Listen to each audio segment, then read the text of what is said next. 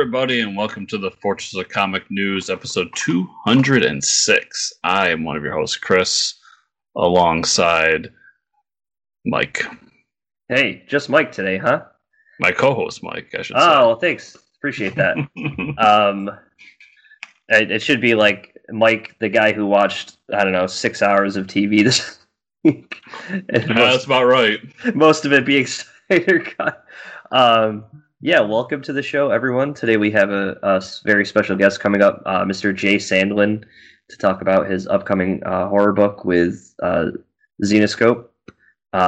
It's part of the Tales of Terror Quarterly, the anthology horror. It's about H.H. Holmes, so stick around for that. And Chris and I got a lot to talk about this week, so I think we're just going to jump into the thick of it. I will real quick, because, there's a lot to talk about. I also had a really busy week. Yeah. Everybody saw in your podcast feeds that the live stream I did about the Snyder Cut with the people over I Freaking Love Comics is there. Hope you enjoyed it. If you prefer video or you're watching us on YouTube, you can go over to their YouTube and just watch the whole live stream there. We had a lot of fun. And because of that, I won't talk a whole ton about Snyder Cut on here. I'll give my thoughts, but I won't go into as much detail as I did there. Yeah. I have a few pretty big takeaways and things that I saw. But I mean, overall, I liked Justice League. I mean, I didn't hate on Justice League. I mean, it's a very low bar for me to entertain me with a movie. So we pretty much, anything I'm watching is the best thing I've ever watched at that point in time. So like I watched an episode of Downton Abbey this morning. It was the best thing I've ever watched, But I really want everyone to know that the 50th anniversary Black Series Star Wars figures hit pre-order. Yeah. And I was able to pre-order a Jackson action figure, and I'm super happy about that. Oh, anyone that does not know, Jackson the Green Rabbit, first found in Star Wars Comics number 8. Wow. They're at the 50th anniversary for those toys? I think it's for the toy. I think it's for the toy line. I can't remember. Yeah. But I was just like, okay, you're making a Jackson figure. I'll put it next to my other figures of not regular Star Wars character. Yeah, that's pretty obscure. Those Black Series figures are really good, though. They do really still have. I bought the whole Afra set, so I have. Oh yeah, there you go. Nice. Along with the 2 robots, and then the one that makes me laugh is I had to buy the Grogu. Oh yeah. Oh, that's to size with the rest of the series. Yeah, that's amazing. So let's just jump into the news. Oh, speaking of Grogu, we're only a month away, or almost just 1 month away from the next Star Wars show. So that's because the Bad Batch comes out May 4th. Because I was talking about Star Wars with someone. They're like, I'm like, you don't have to wait that long. It comes out May 4th. So awesome. Speaking of TV shows, The Boys spinoff series has 3 more actors. Shane Paul McGee, Amy Carrero, and Maddie Phillips are playing students at Vought Industry School. So looks like they're adding more people. This is becoming a thing. I guess these Boys spinoff news is anticlimactic because they're just saying they're playing students. Okay, right. Are they going to be characters from the comic? Right, we don't know. Is one of them going to be Tech Knight? Who knows? That's all I want to really know. Let me know where Tech Knight's at. If this spinoff is how we get Tech Knight, then okay, I'll watch it. I'll watch it either way because it's made by the same people and it might be enjoyable. I mean, if I watch 2 episodes and it's garbage, then it's gone. But I'll at least check it. CW's Naomi series now has its leading lady in Ava DuVernay. So, I don't know if there's speculation that she was going to play it, but that's and it's no coincidence that the Justice League book this week we'll get into that. Yeah, it was like, hey, Naomi. It was like, wait a second. I mean, if you're looking forward to this show, I don't know. There's so many DC shows for me to check out now. That's I still got to catch up on Doom Patrol and Titans, and then maybe I'll get into this. You know what is will keep me from watching the show more than anything else involved with it. And speaking of judging a book by its cover, listen to our interview later. Yep. It's a CW show. As soon as I see the CW logo, I'm just like, I'm out. Yeah. I can't do it anymore. No more Dawson's Creek for me. But yeah, always, and then always Dawson's Creek for me. Always Dawson's Creek. Disney Plus is adding a couple of hard to find Star Wars series to the service. This is pretty crazy news. These are things that we formerly thought didn't exist. Animated movies: Caravan of Courage and Ewok Adventure, Ewoks: The Battle for Endor, and The Story of the Faithful Wookiee are coming next month. The Story of the Faithful Wookiee is notable as it's a small part of the infamous Star Wars holiday special, but does not seem to hint at its return, since The Story of the Faithful Wookiee has been made available on previous DVD and Blu-ray releases. So this is like they're teetering close to the edge here that the holiday special exists, but I think, if I remember correctly, this is like the one thing in the holiday special that Lucas is like, that's fine. Like, we can, let that exist. yeah, Everything else, burn it to hell. Yeah, it never happened. Yeah, so that's cool. I never watched the Ewok movies. I don't know if you have. I have. They're fun. So the thing that's always lost on Star Wars fans is that Star Wars is a kids movie. Yeah. And that is blatantly obvious when you watch these Ewok movies. Like, remember that it's early 90s. It's geared towards kids who just watched or maybe it's 80s. Sorry, it's late 80s. It's geared towards kids who just watch Return of the Jedi and we're like, Ewoks rule. Yeah. And those kids are correct. And take it from there. Like, set your expectations for what those movies are, because that's what they are. A kids movie about Ewoks. That's said, I enjoy them. Yeah. Kingsley Benadir is joining the Marvel Universe with co-leading a role in Secret Invasion. So, look forward to him. Yeah, did you watch that movie he was just in? Where he played Malcolm X? No. Supposedly he's really good. I haven't had a chance to watch it. I think he was in... Where did I first see him? I think it was in an episode of Black Mirror. And he was really good. I remember. I know he's a good actor for sure. I did not watch the Malcolm X movie on HBO yet, but I heard he was good in it. Yeah, so another good actor joining Marvel. Surprise. Oh man, I'll get a 3-movie, 5-movie, 6-movie deal. Kevin Feige says that there's been talks and ideas discussed for a possible The Falcon and Winter Soldier season 2. So that was quick. And well, I mean, we can jump into talk of the first episode. Let's talk about the first episode. This show really does lend itself more to a traditional television show, as WandaVision was really like, I don't think you can recreate that magic again. Right. Yeah, that's not happening again. Where this, I could see, like, and they're teaming up again, everybody. Yeah. Yep. So Falcon Winter Soldier episode 1, my only issue coming out of it was I don't think it was long enough. I wanted like 2 episodes because I kind of was waiting for something like, okay, let's get to the meat and potatoes, but wasn't expecting a new Captain America so soon. I guess that was a little interesting. Which makes me laugh because I've seen that running around a lot online. Yeah, we're like, oh, they introduced new Captain America already. Yeah, it's and I'm not picking on you, Mike. I know you're not a big Marvel fan, but to some of the ones that tell me they're big Marvel fans, and I'm just like, you obviously have not read much Marvel, because anybody that knows the U.S. Agent story, he's introduced as the new Captain America, right? And then the events happen. So you're just excited because we're gonna get U.S. Agent. Yeah, and. I was a little disappointed that we didn't get Zemo in this episode, at least a glimpse of what's going on. Yeah. The Flag Smashers, I like them as villains. I like their motivation there. Mm-hmm. I really, really enjoyed that first sequence with Falcon. Yeah. Like, that's one of the best action sequences I've seen in a long time. The fight scenes are awesome. It's like Winter Soldier style fight scenes, and I'm all down for that for sure. Yeah, and to tear the Falcons portion of the episode apart, like, I really enjoyed the fight scene. Him going back home, like, I enjoyed some of the backdrop of, like, what life is when they're not in a suit. Yeah. But I could have done without that part. Like, that's, Yeah. like, the one thing in this episode I really did not really enjoy.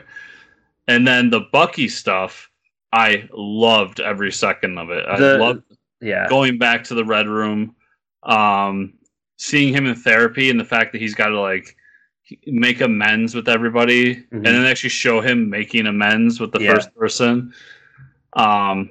And then it broke my heart when we found out why he was hanging out with that old Japanese man the whole time. Right. I literally was just like, oh, because when they first saw it and they were talking, I was like, oh, it's an old buddy from Brooklyn. Like, he still talks to an old friend. Okay. Yeah, that's what I thought too. Like, oh yeah, that's about the right age, right? So.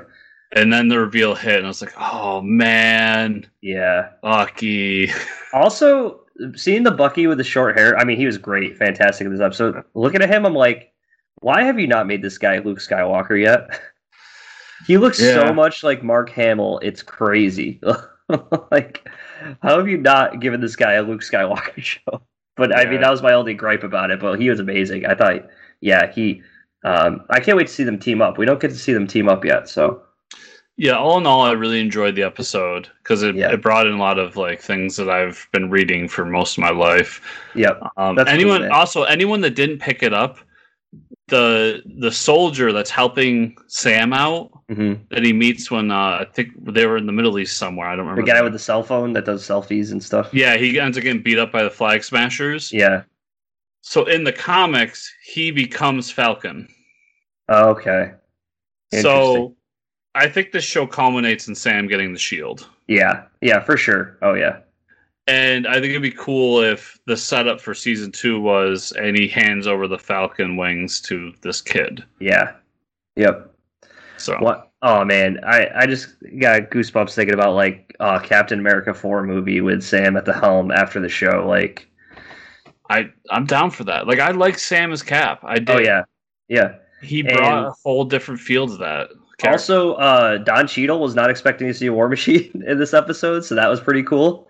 Yeah, that was strange. When I saw him in the sitting while Sam's giving the speech, I was like, what's Don Cheadle doing here? Yeah, what's he doing here? And they start, talking Avengers stuff, and I'm like, that's awesome. I mean, he's getting his own show, right? So yeah, they had to remind us of that. But no, I mean, overall, it was good. I just want more. I mean, still a whole movie of this. Give me more. And it was exactly what I thought it was going to be. It was a great palate cleanser. So if you weren't really into WandaVision, or you were really into WandaVision, and you didn't want another heady thing like that, it was a great palate cleanser, kind of by the numbers, action, espionage show with a cool little twist at the end that got me coming back for next week. Yeah. Movie news. During my favorite news. Yeah, this is actually relevant to the third Thor movie, right? Yeah. Where if anybody remembers, he's playing Xbox against Noob Master 69. During an ad for Xbox Game Pass featuring Falcon, the identity for Noob Master 69 was revealed, and it's some random guy working at a local game store. That's pretty funny. I like that they did that. Yeah. I love it for multiple reasons. One, because it kind of puts an end to this Who's Noob Master 69. Yeah, right. And also it just it sucks the wind out of all the fanboys who are just like, it's Deadpool or it's so-and-so. Right. It's like, no, just some random dickhead that works at GameStop or whatever local game store. Which makes sense. Yeah. I was that dickhead one time. Yep. Yeah, you were there. Snyder Cut talk. Okay, so listen, we're not going to pick this apart scene by scene because there's 4 hours of movie here. Big key points. Is it better than the Joss Whedon cut? Yes. I think we both agree there. We could both agree there's a lot more characterization for Steppenwolf, Cyborg, Mm-hmm. The Flash. I will say, coming out of this movie, we got a lot of extra scenes with the Flash. We got some time travel scenes with Flash, which is pretty cool. But I really like Ezra Miller as the Flash after the. I don't know if he just grew on me after all those scenes. I really like. I mean, imagine giving Cyborg some character in this next installment of the movie, and it was like, oh shit, like yeah, he's a person too. So I could see where he would be pissed that a lot of his scenes weren't in the original movie. I mean, like they cut most of his scenes, is what I realized. And then the Steppenwolf thing, the villain. I mean, his armor was a lot cooler. It like moves with his emotions, stuff like that. But his motivation for in the movie is like he's trying to suck up to Darkseid because he's basically a little bitch, and he was a traitor to Darkseid once, and then he's like, oh well, I'm kind of shitty and weak on my own, so let me take advantage of a Kryptonian being dead, and then take over the planet. And I like the resolution that like, oh yeah, the Kryptonian's back and he's gonna kick your ass, and you can't really do anything about it. Overall, I mean, I think I give it an 8 out of 10. Is it the best movie I've ever seen? No. Is it the best DC movie? No. That's Shazam, obviously. But there's a lot of slow mo. There's too much slow mo. I will like Zack Snyder. We know you like slow mo, but dude, that's a lot of slow. I get it for the Flash scene, right? The slow mo makes sense for the Flash scene, but then you're telling me everybody's got Flash powers. You know what I mean? Like, is everybody in the Speed Force in this movie? Yeah. My problem is so everyone knows I don't like Flash, right? And there's too much Flash. Even for somebody who likes Flash, there's too much Flash. I disagree with you on the Ezra Miller. I still don't like him as Flash. Yeah, that's fine. You don't have to like. Yeah, I don't like jittery, like over caffeinated Flash. I mean, I get it. It makes sense to an extent, but like, I don't know. I just don't like it. Yeah. And I think all in all, other than that, like I liked Cyborg more. I thought the fight scenes were really great. I liked the characterization of everyone you just said. The Steppenwolf stuff was the biggest improvement. Like the fact that he has a motivation. Yeah. And there's a reason that he's here, and it's not just, ooh, shiny mother box, give me. Right. Yeah, the whole dialogue was different because if you remember, like Steppenwolf shows up and he doesn't even address the Amazons. He's just like, "Oh, mother," and he's like, "It's like he refers to the mother box as mother," and there was like none of that weird shit dialogue happening. If you remember, Parademons preyed on fear because they had to show that with that weird Russian family sequence. They don't prey on fear. That's not how Steppenwolf dies this time. He gets decapitated and then curb stomped by Darkseid. That's another thing. The Darkseid scenes were pretty good. Yeah. Yeah. As somebody who did not enjoy the Darkseid like look, when I was seeing the trailers, I liked it much more in the movie, and which is weird because it's the same, but I just liked it more. I liked the scene of them peering through the boom tube and Darkseid is there. I thought that was pretty cool. That was a pretty cool moment. Yeah, because that's such a great moment because it was kind of like I'll be back, you know. Like, but I won't. You may have got me this time, kids, but not next time. Anti-life equation that wasn't even brought up in the original movie, so that was kind of nice to hear a little bit of that. I'll say I thought the whole Martian Manhunter thing was a little unnecessary. I mean. Yeah, he's brought it up that, and I respect what he said. He said the reason I did that and the reason I left it the way I left it was because I was tasked with go make the movie you were going to make. Right. And the movie I was going to make was going to be this. It's going to lead Justice League 2. So I respect that, but it was a little disappointing. I want to get this off my chest. I said it in the live stream, but I'll say it here too. All these people who are out there on Twitter saying like this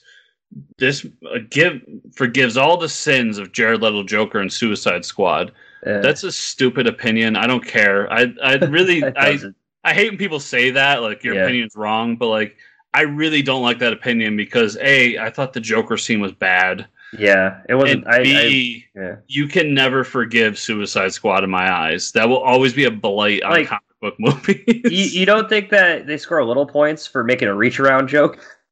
I did give him credit for that. I always appreciate a good reach around joke. A good reach around joke? Yeah. And Batman saying, "I'll fucking kill you." I was like, okay, that's pretty cool. I will say though, I will never be used to or necessarily okay with Batman with an assault rifle. Yeah, that just looks weird. It looks like he's like at an airsoft party or something. I will say, so the last scene with like Bruce and Martian Manhunter, you could tell that this was filmed way after because at the end of the movie, Bruce Wayne loses like 40 pounds of mass, and this is definitely like nothing against Ben Affleck, but this is like post like recovery Ben Affleck because he's like skin and bones. Well, he's not gonna get back in shape for this. Right. Like, but it was like, oh, so they did shoot some scenes with him, but and then him talking to Martian Manhunter, he's like, they call me Martian Manhunter, and then he pieces out. I'm like, nobody calls you that, dude. Plus, if I was Bruce Wayne, okay, you're just meeting this random alien thing, right? That looks something straight out of the movies of like what comes from Mars, and he's like, and they call me Martian Manhunter. I'd be like, wait, did you say Manhunter? Yeah, like there's nothing weird about that name. Like, that sounds like a bad guy name. Yeah. Like we just had Darkseid, now we got Manhunter. Yeah. All my criticism aside, I'm with you. I did enjoy my time with it. It was a good watch. Yeah. I do recommend anybody go out and watch it. What I would recommend though is what Mike did, not what I did. Yeah. Which is cut it into like 4 pieces. Yep, for sure. And watch it over a period of time, as opposed to like forcing yourself with your hands like this to watch it for 4 hours because you got to do a live stream the next day. Yep. I'll put it like this. It's like when you order a large cheese pizza for yourself. You could eat the whole pizza in one sitting. You'll like the pizza, you'll love the pizza, but you'll feel like shit after and be like, it was a good idea at the time, but I shouldn't have done that. But if you take the pizza, you eat like half of it, and then you save the rest for like maybe lunch the next day and lunch the day after, you're like, I'm glad I did this. And it's still the same pizza. It's a little lukewarm. I didn't heat it up in the oven because I had to, do some other shit, but like, it's still the same pizza that I had, and you don't feel like shit. So take that, kids, and run with it. As a fat man that does that a lot, his analogy works. Thanks. I do it too. And with that, let's jump to this awesome interview with Jay Sandlin.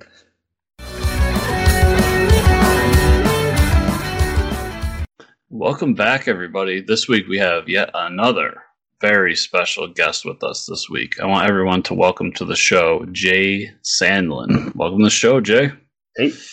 Hey, I'm glad I made it here live to be on the show. Now, I forgot to ask, guys, are we audio or video? Can they see me? Yeah, they can see you and hear you. Yeah. All right, I will keep my hands where we all can see them. Because, man, we've been in quarantine. We've been in quarantine a long time. You know what I'm saying? And, well, the best thing about video interviews is you don't have to wear pants. This is how do you know I am wearing? pants? I'm not assuming the pants. It's fine. No, I'm repping my dojo today, man. Oh yeah, I rep the dojo. Eagle Fang. That is awesome. I just finished season 3 of Cobra Kai. We have got. I'll just jump right in. We've got a episode upcoming of our podcast, Geekopedia, which just hit a 2-year mark with over 100 episodes. Nice. We had a triple, actually it's a quadruple podcast. 4 podcasts came together for a group watching of The Next Karate Kid on Netflix. So nice. By this time this comes out, that should have dropped soon.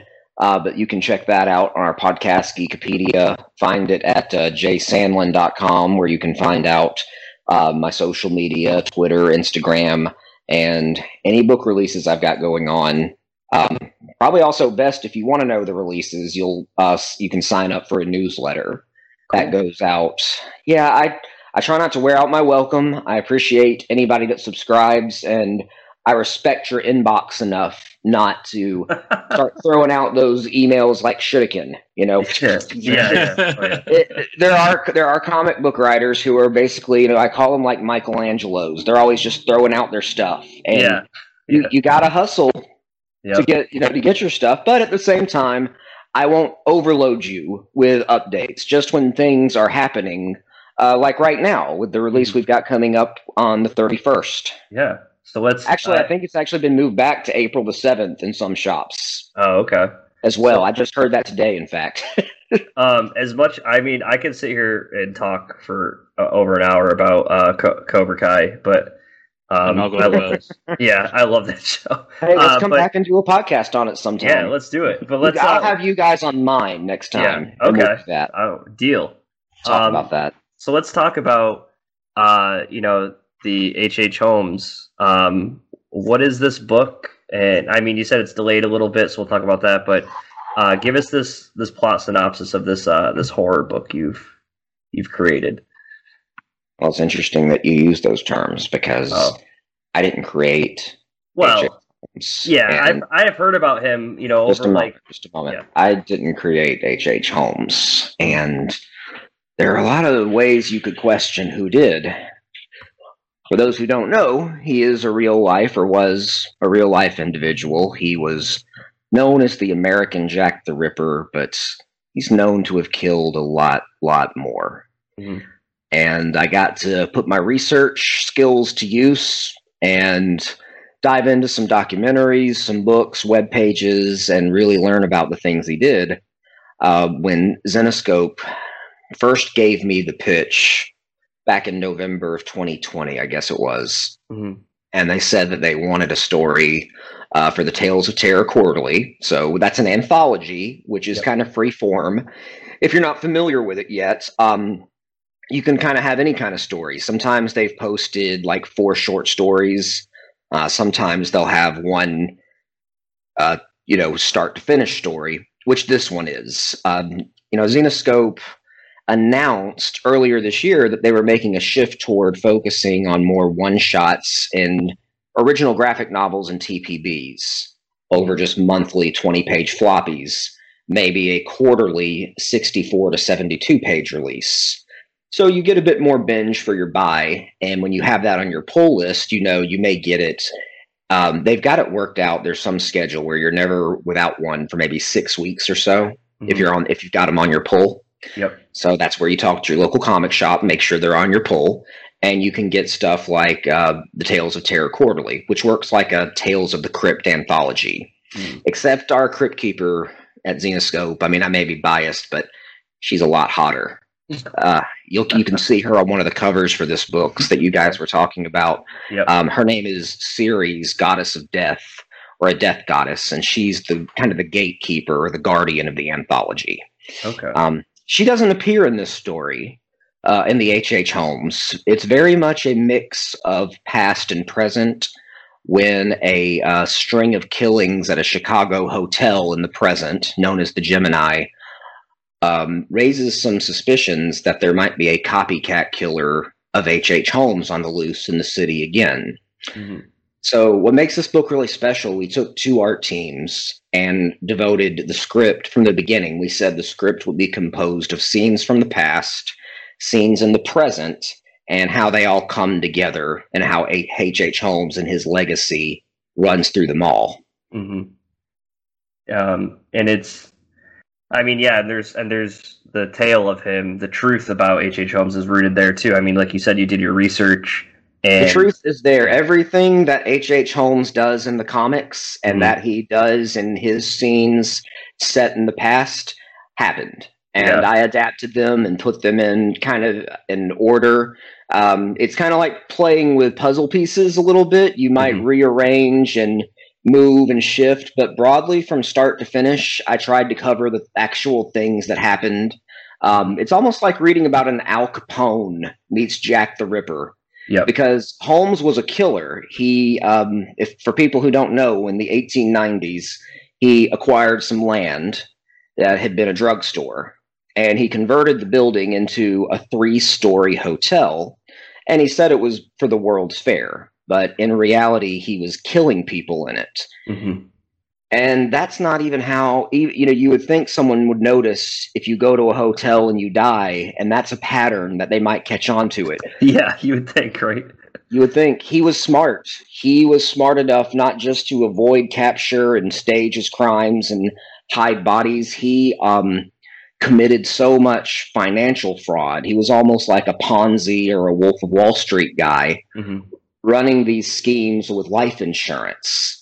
And in my day job, I don't know if I talk about it very much. If you follow me on social media, I usually don't, but I've sold insurance and financial services for over a decade. So I was interested to read how much the real H.H. Holmes did with life insurance fraud and collecting on his victims and then defrauding banks. He was a bit of a trump. He would go to a bank, get everything handed to him, never pay it back. That was what eventually took him down. It wasn't even the murders. That almost came as an after effect. Oh, my God. So, yeah, it's great. But what really makes this story, you're going to get the history of it, but it really is. I have all the credit for the art teams. And we had two of them. One art team was doing the past and one art team was doing the present. Okay. And we would assign the pages, we would assign the panel numbers, after the script was written, and they would just divide and conquer and make something with their own unique styles, but still fits together. And I'm just I'm in awe of the work they did. Yeah, and I think that adds another layer to it of the art change in the past and then going to the present. I think that adds a little more to the story. Oh yeah, too. you read it. I forgot. Yeah. I already forgot. I'm just rambling on about it like you've never heard of it. But I guess it's if it just came out, depending on when you're listening, it may be April 7th before it's available, but it should still be on Comixology if you're into getting it digitally. I recommend asking your local comic shop for one of all three covers. There's three great covers that we had talked about. Which one did you say you ordered, Michael? I liked the house one of like there's a house and like a face. That's the I'm a big fan of that one too. David Seidman cover. It's kind of like a cabin in the woods theme. It's the hotel. Yep. And being inside of the mind of a killer. And if you look at that cover, I'll tell anybody you need a physical copy, but if you have a digital copy, make sure you zoom in on the red areas.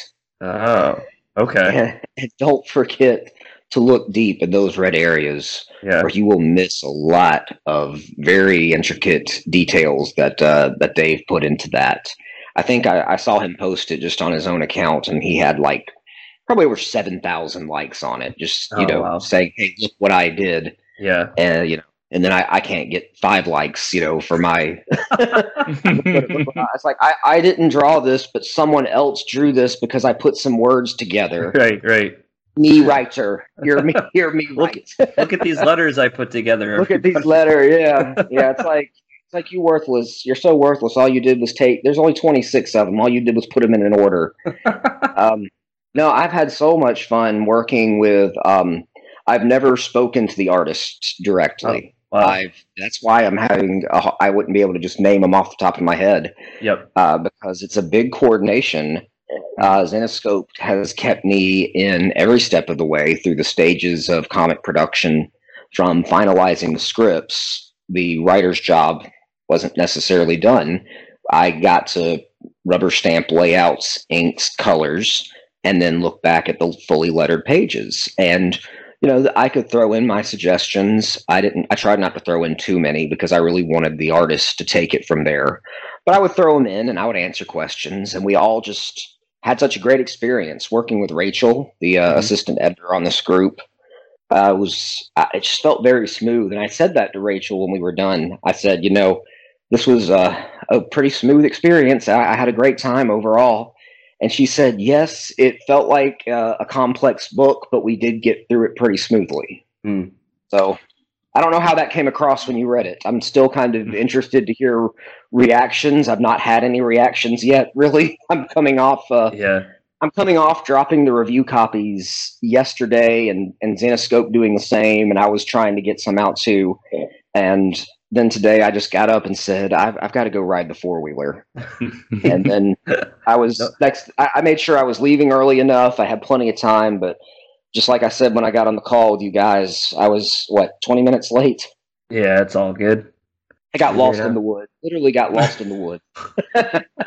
Happens to the best of us. Oh, it was great, though. I had a great ride in the woods. I needed to get away, but yeah, sorry, I got a little lost coming back. It's all good. So, Zenescope, first of all, from you talking, it seems like they work things a little bit differently from the other comic companies that we've heard about. Like, they set you up with an artist? Like, so you pitched the idea, or they came to you, no, and then they just set up the artist, or is it an artist that you picked out? All right, so let's talk about that, because when you say ways that you hear of making comics, and for people who don't know, maybe if you've never written comics or maybe just thought about writing comics, there's two big ways to write them. Zenescope, like other companies I've worked with, Mad Cave Studios, Black Box Comics, they offer a work for hire. And that means that typically they're bringing something to the table in terms of an idea. It could be a short pitch, or it could be some detailed pages. In this case with H.H. Holmes, they came to me with a page. I only communicated with Dave Franchini at Zenescope to get the outline the way that we wanted, based on just like a page description. So that was work for hire. I just took their idea, wrote the script, we finalized the script, and then from there, the other pieces don't cross my path. We work through the editor, who was our assigned editor, Rachel, and Rachel communicated with the artist and back to me. So no, I have nothing to do with a work for hire project on who else is on the team, usually. The other types of comics that I've been working on and making are creator owned.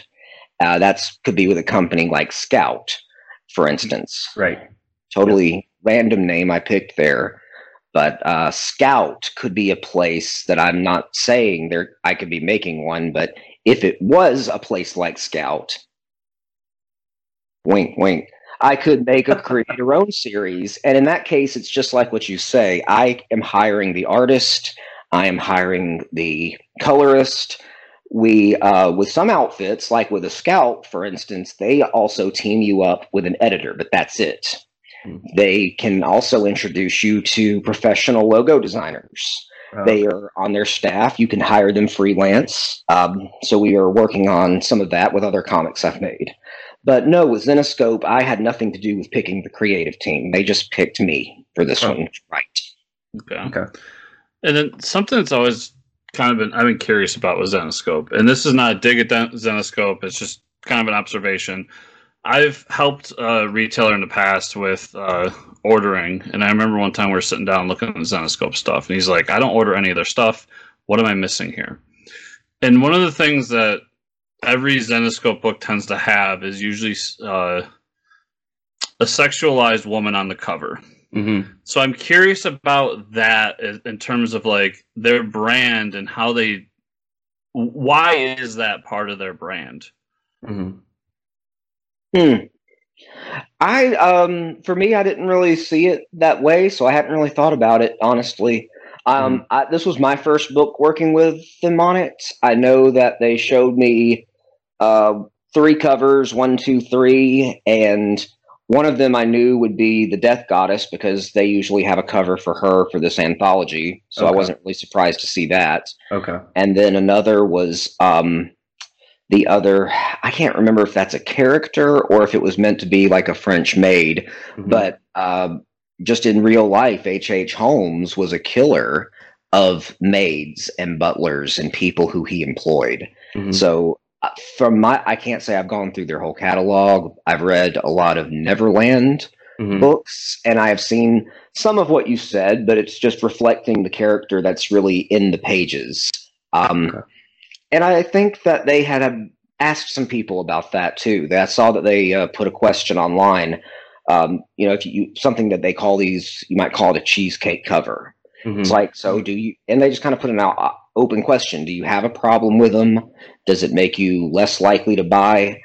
With some of the other covers I've seen that they've done, I don't know if I think it's still there, but I think it's really just a mix. It is a lot of what's in the story. So I just say open the story and find out. I mean, we were kind of taught don't judge a book by its cover, and that was to encourage me to read them. Yeah. Now to say, well, don't read a book because of its cover, is kind of the same thing. Because I grew up in the very conservative type culture where that was just demonized. And yes, like my upbringing, my parents probably wouldn't have let me buy that cover. Yeah, You know, right. but- Same here. But as we've seen, the danger of toxic masculinity lends itself to suggesting if we say the cover's the problem, well, then it's not. Then doesn't that relieve the one of responsibility who is so disturbed or set off by those images? Doesn't it? Isn't it almost an excuse to say let's get rid of things like that because if they can't, then they can't control themselves. Right. Well, yes. Well, if you can't fucking control yourself, we're not the ones who need to change for you.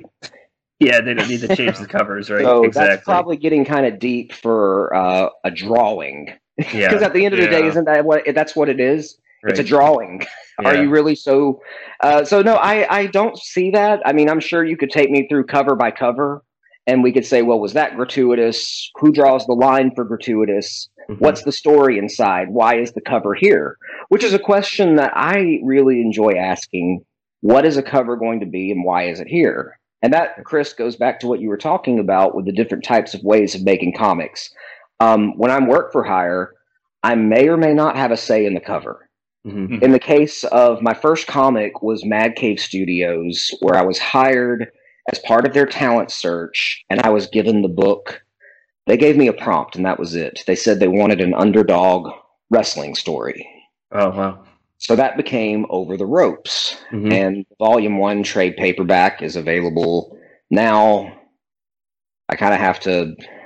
I've been happy the last few days because it took a while, but the Hurricane from WWE, Shane Helms, read it and tweeted about it. Oh, And nice.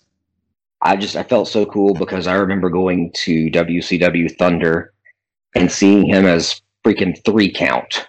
Yeah. You remember that? Did you watch pro wrestling? Oh, I used to watch it. Yeah. Okay. I used to. Yeah, I was definitely. So really I'm big just into it. like, and I've loved the Hurricane when he went on to WWE and he wrestled The Rock and beat The Rock in one night, and he was this superhero underdog character. Yep. And I thought about all the wrestlers I'd loved over the years, the colorful guys, the face painters like the Ultimate Warrior, the Road Warriors, and Sting. Great Muta. And I made a character called the Phoenix. That's the star of Over the Ropes. And that was a work for hire, even though I came up with all the ideas. It was what they gave me and what I made of it. And then they had to approve it. They ultimately decide what goes in. And so they ultimately got to decide the covers, but they gave me a lot of input on them. And that's because as the writer, I was hired first or at the same time as the artist. Zenescope has their schedule planned where it seems that they have to get covers commissioned well ahead of time before the writer can even begin. And I think that's really where a lot of the stories begin, Chris, is with the cover, because they have to have those ready for pre-orders. They have to have those ready for Previews World. So I found cover art for my comic that existed before the interior pages had been started. Oh, okay. Wow. And that was blowing my mind because I was like, how do they know this is what it's going to be? Yeah, right. But for the timing to work, for them to make these books on a schedule, and they work the tightest schedule that I have seen, and they work it well. I mean, it's a well-oiled machine that has to deal with, what do you call it when, someone throws a wrench in your gears? Just like any jobs, from time to time, people leave projects. People have to go on and accept another gig. Everybody's doing what they can to get by in the past year. And I love that we have been able to, through COVID and quarantines and across state lines and country lines, put together this story about horror in America, a place where a killer in just not that long ago in the 1890s just made Chicago his hunting grounds. Yeah, right. And went after women and the vulnerable and the gullible. Everybody was really stupid to him. Yeah. Just a reign of terror on it. And then what if the same thing happens again in the present day? Right. That's kind of what the story asked. Awesome. Yeah, to put the record straight, I personally don't have a problem with the covers. I mean, it's the covers or whatever, but I will say that it was surprising to me when I actually opened the book and I read it, and it's exactly what you said. Don't judge a book by its cover. Right. And I guess myself, and I know there's plenty of people out there like me, have been judging these books by their cover for so long, because it wasn't what I expected when I got it. I really enjoyed the story, and Sure. It didn't have those elements in it. So I've always found that to be kind of, you're right in everything you say, but it's just kind of a surprising decision for a company to be like, this is what we're going to do for all of our books. And Well, I'd say so that was why I asked. Yeah. I'm curious on what the decision. That's a fair question. It's totally Yeah. fair. I would just say mainly keep an eye on the releases they've got to come this year and see what kind of covers are to come, because I have seen some that are to come. I can't. Yeah. I'm trying. There's things I can't say, but I think they kind of hear that, and I would say just wait and see some things to come. I might be some other things that I may or may not be a part of. Just all right. A little bit of that out there. insider info, maybe, or first. yeah. I didn't. It's nothing insider. I just stated Yeah. the fact that this was my first Zenescope book. Yep. I think I let you in the email. It's not my last I'll have this year come out. Yeah, and you had asked us, I mean, because you read the book, how it flowed, and I thought it's surprising to me you never worked with, you just worked through the editor, but that might have contributed to how the book, had such a nice flow to it. I mean, there wasn't like, like you're reading it and you go to the past, it's like hard stop or something like that. You know what I mean? Like it's like it almost interrupts the book. It flowed pretty nicely for those 70-something pages that it was. So 74 pages. 74 pages. 74 pages of story for only $8.99. Yeah, I know. Sorry Come on. for the quick pitch there. Yeah, no, pitch it all you want. That's what you're here for. So yeah. But let me ask you this then: yeah. which scenes did you have a preference for past or present scenes? Or how do they seem different? Or I liked the murder mystery in the present, but I didn't know much about H.H. Holmes, so I even I did a little research after the book, so I really did appreciate the past scenes as well. Of oh wow, this guy really did, these Ponzi schemes, like insurance fraud while killing people. Yeah. I like the fact that he had his own hotel and was killing people in it. Nobody noticed. So I really appreciated the education of the past scenes, but also this murder mystery is happening, and the suspense of there's traps everywhere. So I thought it was a nice mix of this is intriguing, but also there's the suspense happening in the present. I thought it mixed pretty well. Yeah. Cool. Thanks. Yeah, for sure. We don't have to talk spoilers, but I can just speak for. I'll ask in general terms, and if you've read the book, you'll get it, and if not, just go read the book. But some of the surprise reveals, did you see all of them kind of coming, or did anything kind of surprise you? I had suspicions, I guess. I mean, it wasn't you can kind of some of the characters, without spoiling anything, right? Some of the characters know a lot about what's going on in the situation, and that kind of leads you to think oh, okay, maybe this person's in on it. Maybe they have dealt with this before, but I don't know. It's almost it's hard to tell who it is though out of the group if you are suspecting someone. I will say that I was suspecting. I guess it was kind of a demented version of Clue, maybe. I didn't think about that. Yeah. But this is one fucked up Colonel Mustard. Yeah, pretty much. Yeah, wow, this guy is got some that's issues. how we should have marketed it. Yeah. Would that be a good cover for you, Chris? If we had a murdered Colonel Mustard in the hotel with a candlestick. Does that offend your sensibilities? The candlestick. Put Mike's name on it.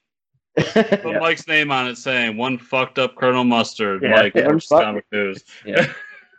One fucked up Colonel Mustard. Yeah. Quarterly Tales of Terror. Yeah. That's but I think, I mean, I was suspecting someone, but it's hard to really pick it out of the group because they all seem to have a connection to what's going on, right? And they're all very shady. So like connections are a big part of the plot in terms of who's connected to who, and you reveal it gradually throughout. You throw people off the chase sometimes with red herrings, and maybe it was this one, maybe not. But your gut's telling you something, and it was my hope, just speaking generally for readers, maybe you can tell me off air what you thought, but it was my hope that if you were listening to your gut, the story would confirm your gut for the end a bit. So right. That's it. When you're writing and people talk about your twist, and not every story has to have a twist, but when you're writing a story with a twist, it's not a complaint when someone says, I saw this coming. Mm-hmm. If they didn't see it coming, then that's great. But if they did see it coming, it's also good because you intend to leave those breadcrumbs that if the writer leaves them and the reader follows them, they'll maybe both arrive at the same conclusion. Mm. So that was kind of what I was thinking with that, and then just figuring out how to combine the past and the present, and then end it, maybe leave you wanting a little bit more, I hope. Mm. Yeah. I for sure, I want to see where that story goes at the end, right? Well, I can say that this was just a one-shot. There are no plans, or was never any mention that it would be anything more than a one-shot.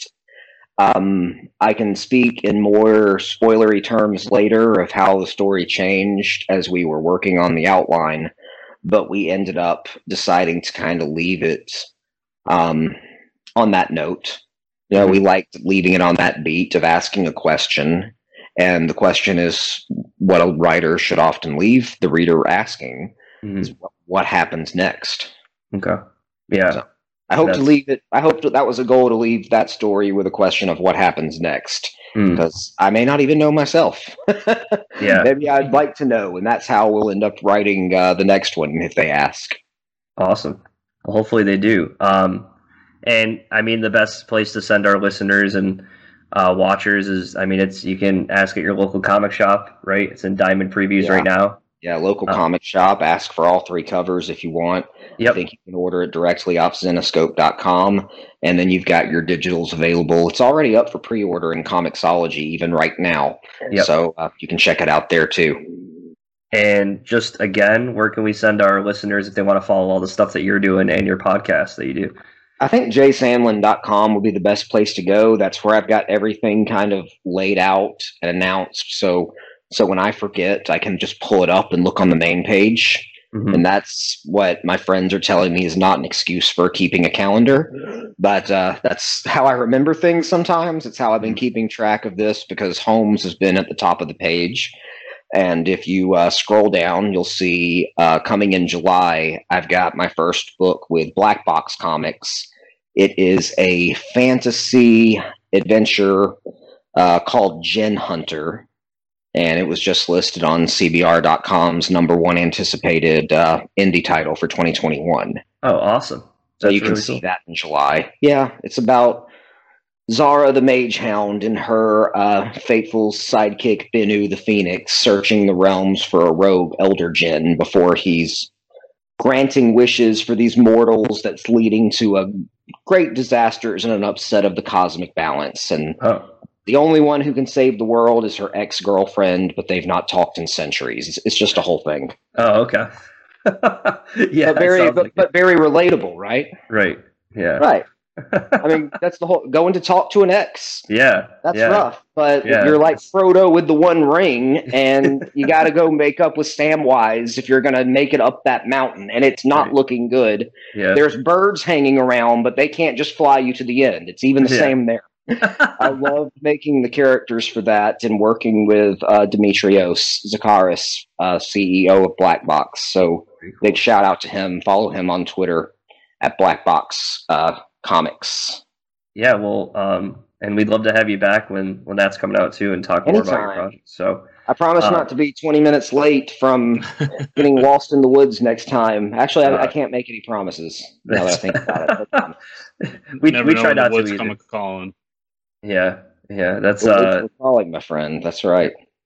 So everybody out there, all those links will be in the show notes down below to Jay's website. I'll have a link to his Twitter account and a link to check out the book at previews.com. So make sure to click on that and check it out. Jay, it was a pleasure having you on. The book's really good, and we hope you have a successful launch with it. Yeah. Hey, I saw you had let's all raise our glasses. I saw you had a purple cup too. Yeah, I got a purple one here. Cheers. Cheers, mates. Thank you. Thank you so much. Thank you.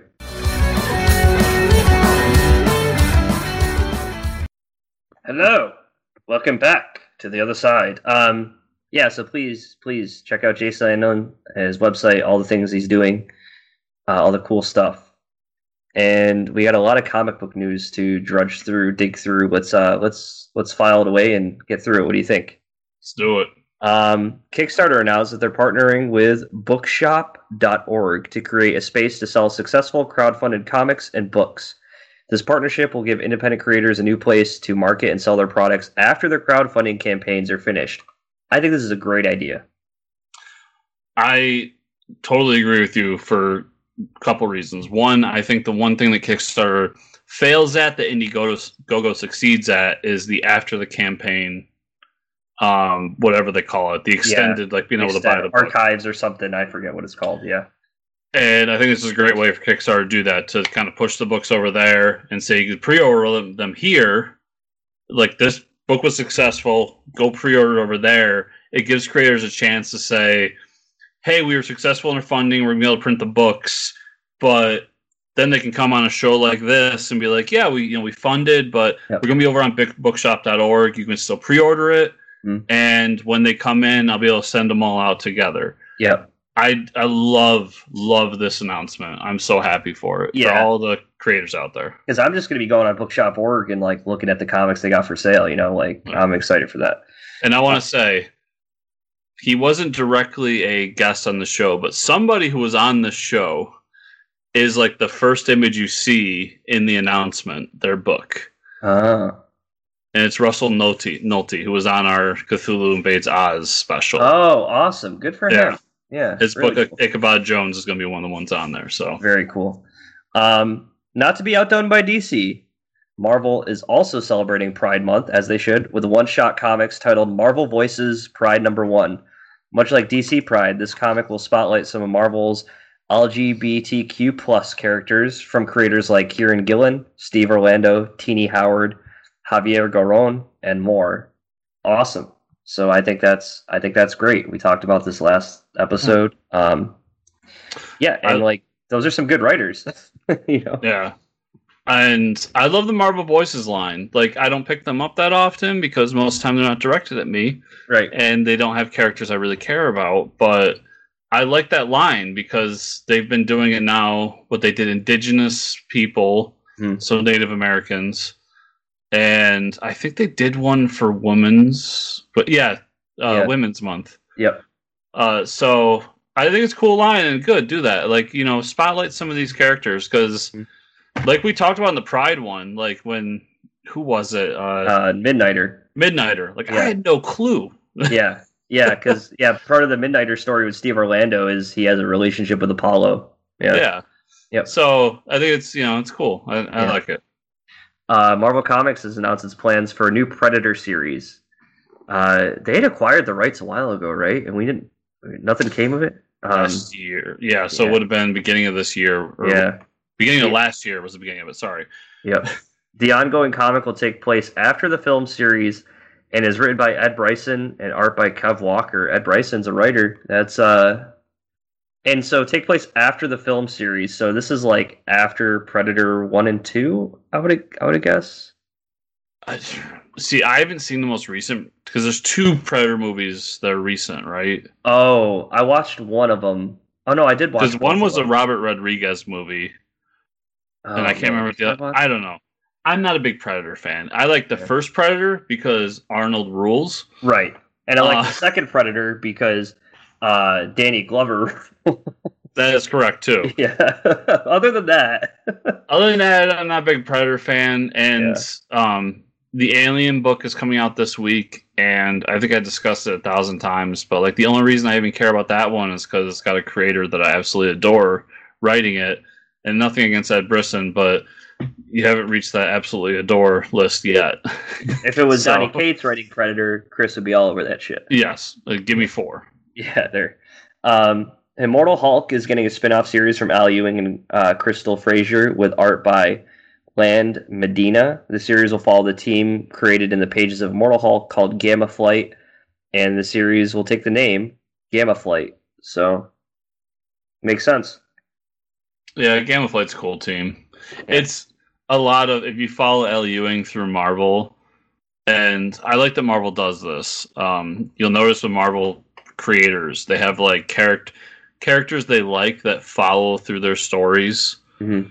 And it's never like, it's not like Al likes Captain America, so he ends up in all of his books. It's like Al likes Puck, so Puck just finds a way in all of his books. Yep. So it's all those little characters that he's kind of gathered through that book to be this team. And Immortal Hulk's good, so check it out. Yeah, pretty popular book. This is pretty cool. Zack Snyder said in an interview that him and Jim Lee have talked about finishing the Snyderverse in comics. They planned on getting the ball rolling before the DC/AT&T layoffs, but with shelves due to those events. Snyder and Lee said the project could be revived if the fan support was there to make it happen.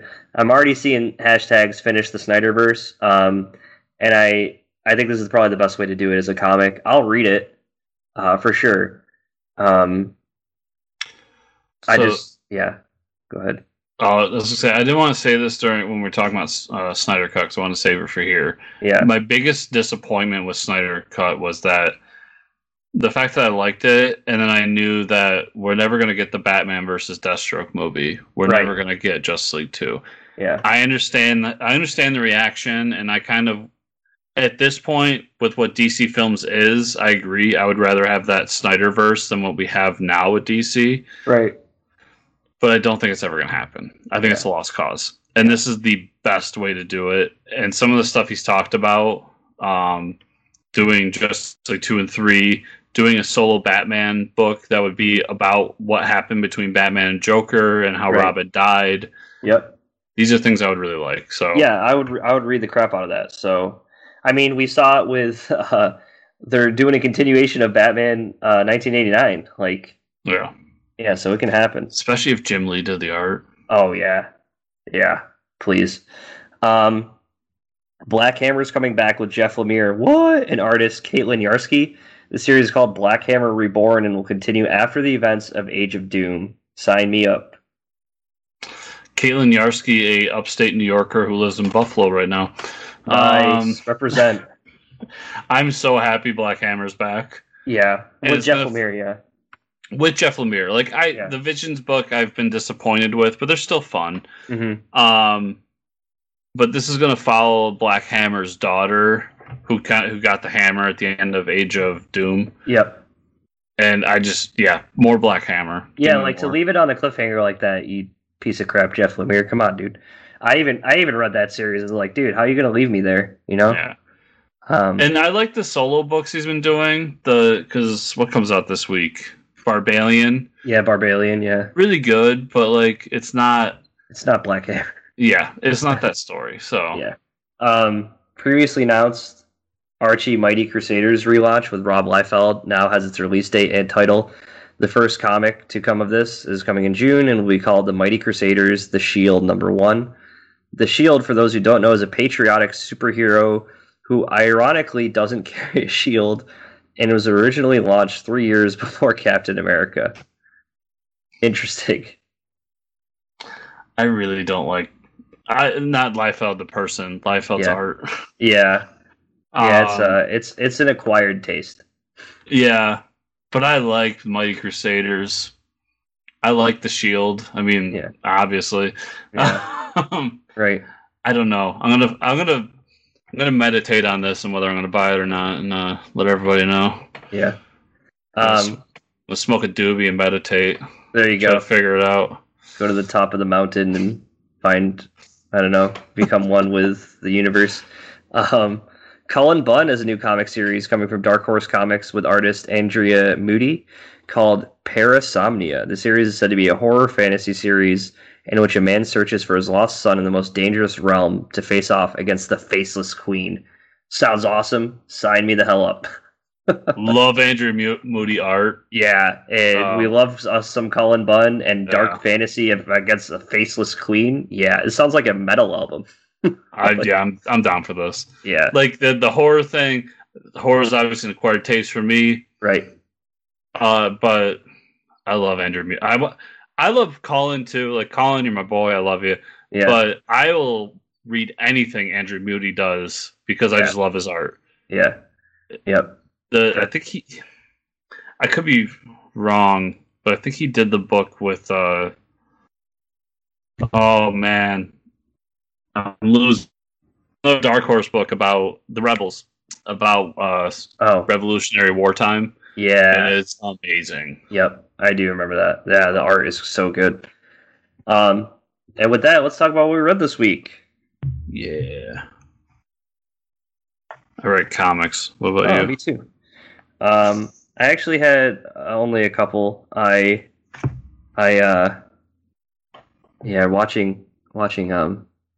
4 hours of a movie really kind of cut into my time here. Okay, so Justice League number 59, Bendis, Dave Marquez.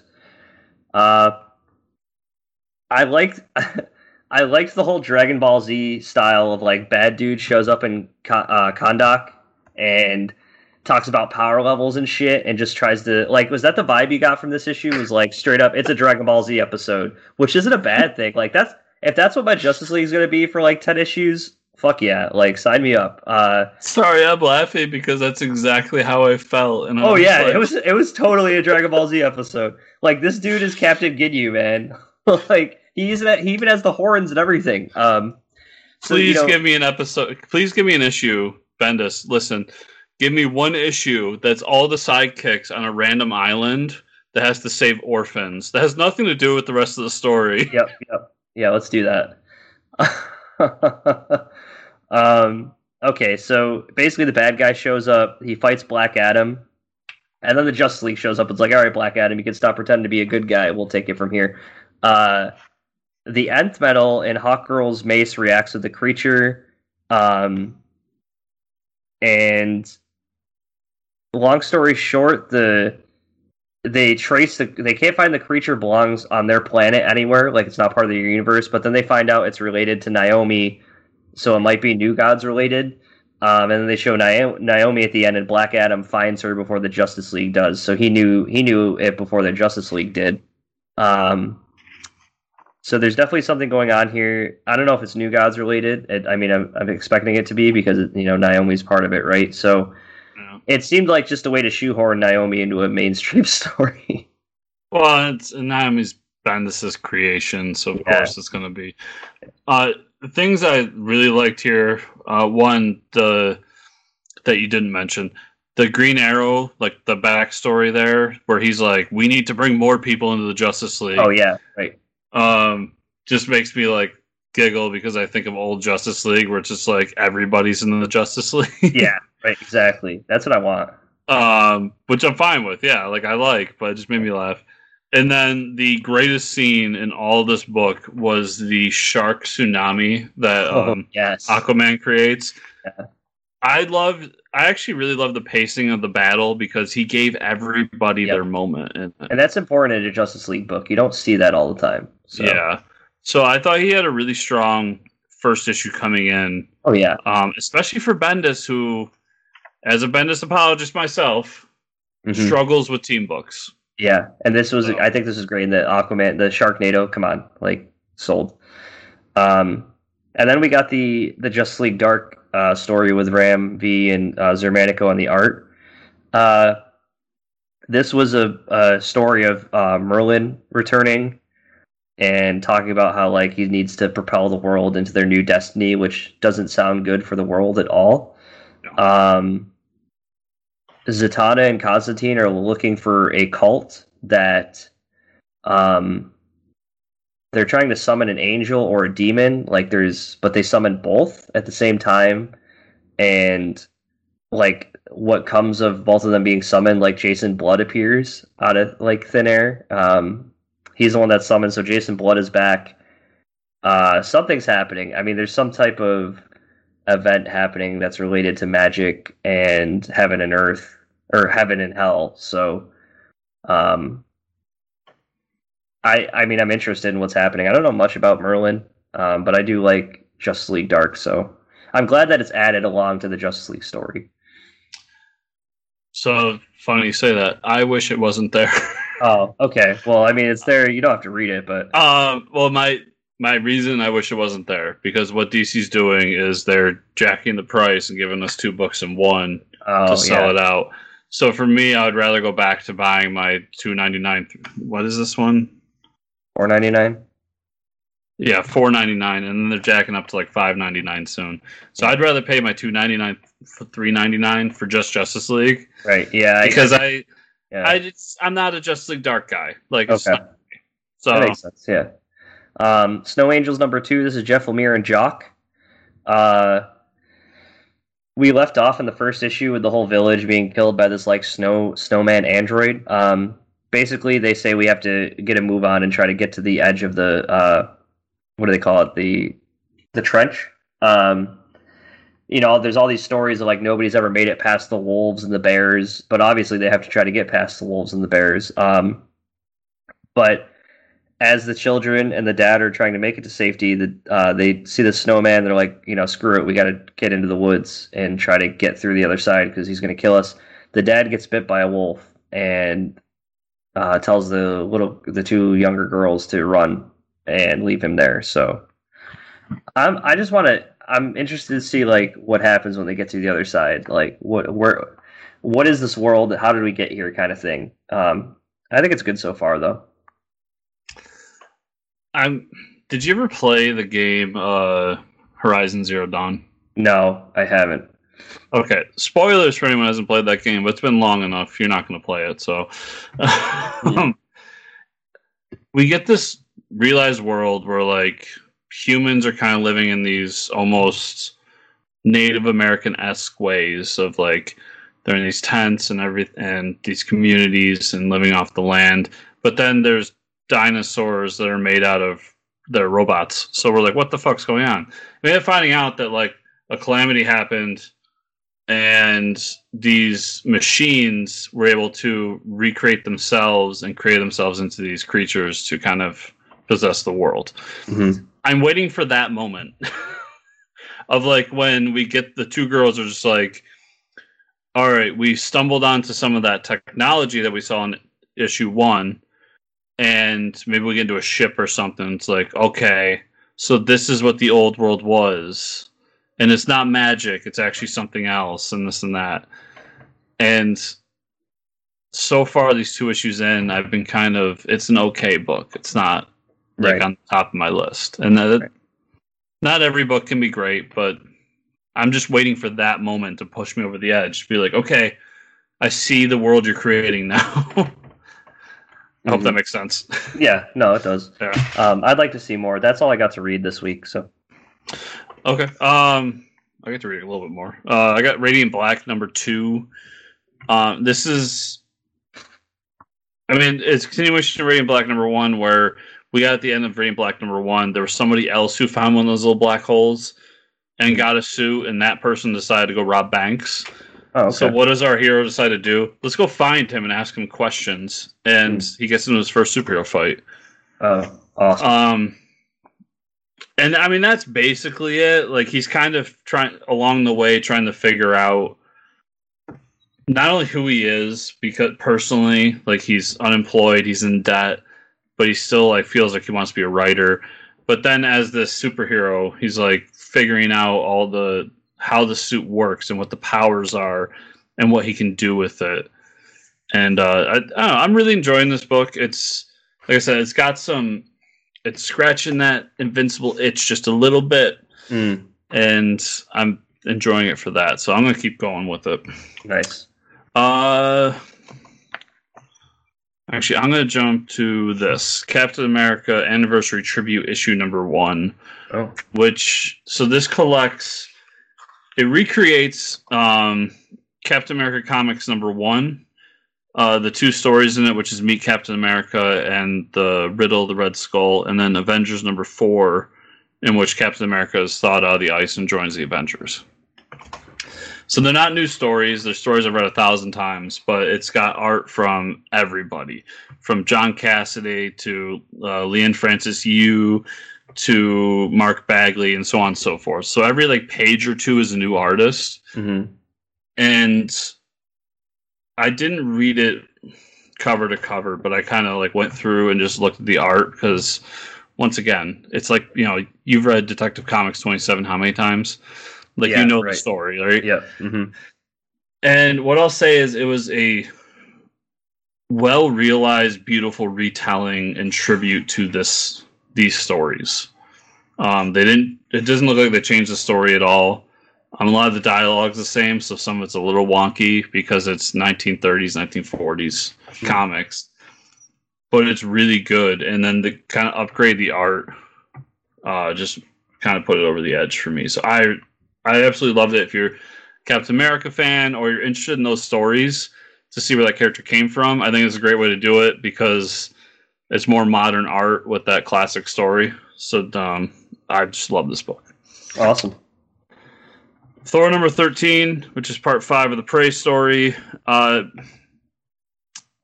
we got Odin. He's sitting in this bar, kind of drowning his sorrows away. And Valkyrie finds him and says, "You need to come help us save your son." Long story short, he does. And in the meantime, Thor's down in that other dimension trying to find his way out when he calls upon the ravens of Odin to help him. And they tell him, "We can't bring you out of here, but we can bring your soul out of here. You just need to possess somebody when you get there." And he says, "Okay, that's fine. I got an idea." And then we cut back to the real world where Valkyrie and Odin have assembled all the different Thors, including Beta Ray Bill and Throg and so on and so forth, to come fight against this menace. And just as they're starting to fight and get the beat down, all of a sudden here comes Thor, and he's possessed the Destroyer armor. Oh, that's pretty awesome. So that's how they end the issue, is with him in the Destroyer armor with the rune symbol on his chest. That's pretty cool. It's so good. I love Thor. Everybody should read Thor. You should read anything Donnie writes because it's all awesome. And then Red Atlantis number 5, which I won't go too deep into, but it's the last issue of that series. It was a nice little wrap up to the series. We get kind of more of the backstory of where the lead character came from, how she's connected to the Russian government, and kind of her decision at the end, which I really loved her decision at the end.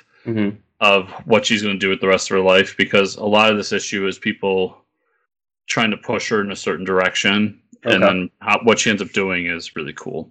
Awesome. 5 issues, Red Atlantis is an awesome series. Stephanie Phillips, obviously we have a little bit of bias, but I don't care. She writes good comics, so check it out. So that is all I had this week.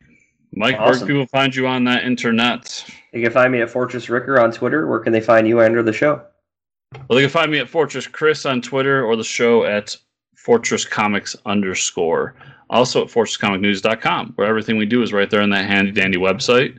Remember, everybody, if you're listening to us, to give us a 5-star review or the highest review on whatever podcatcher you use. And if you are watching this show, to like, subscribe, and share. Also comment down below and let us know what you're thinking of the show and what comments you have about the show. And if you want to be that extra super special awesome listener, go to Patreon at patreon.com/FortressComics. Everybody, thanks so much for listening this week, and we will see you all next week.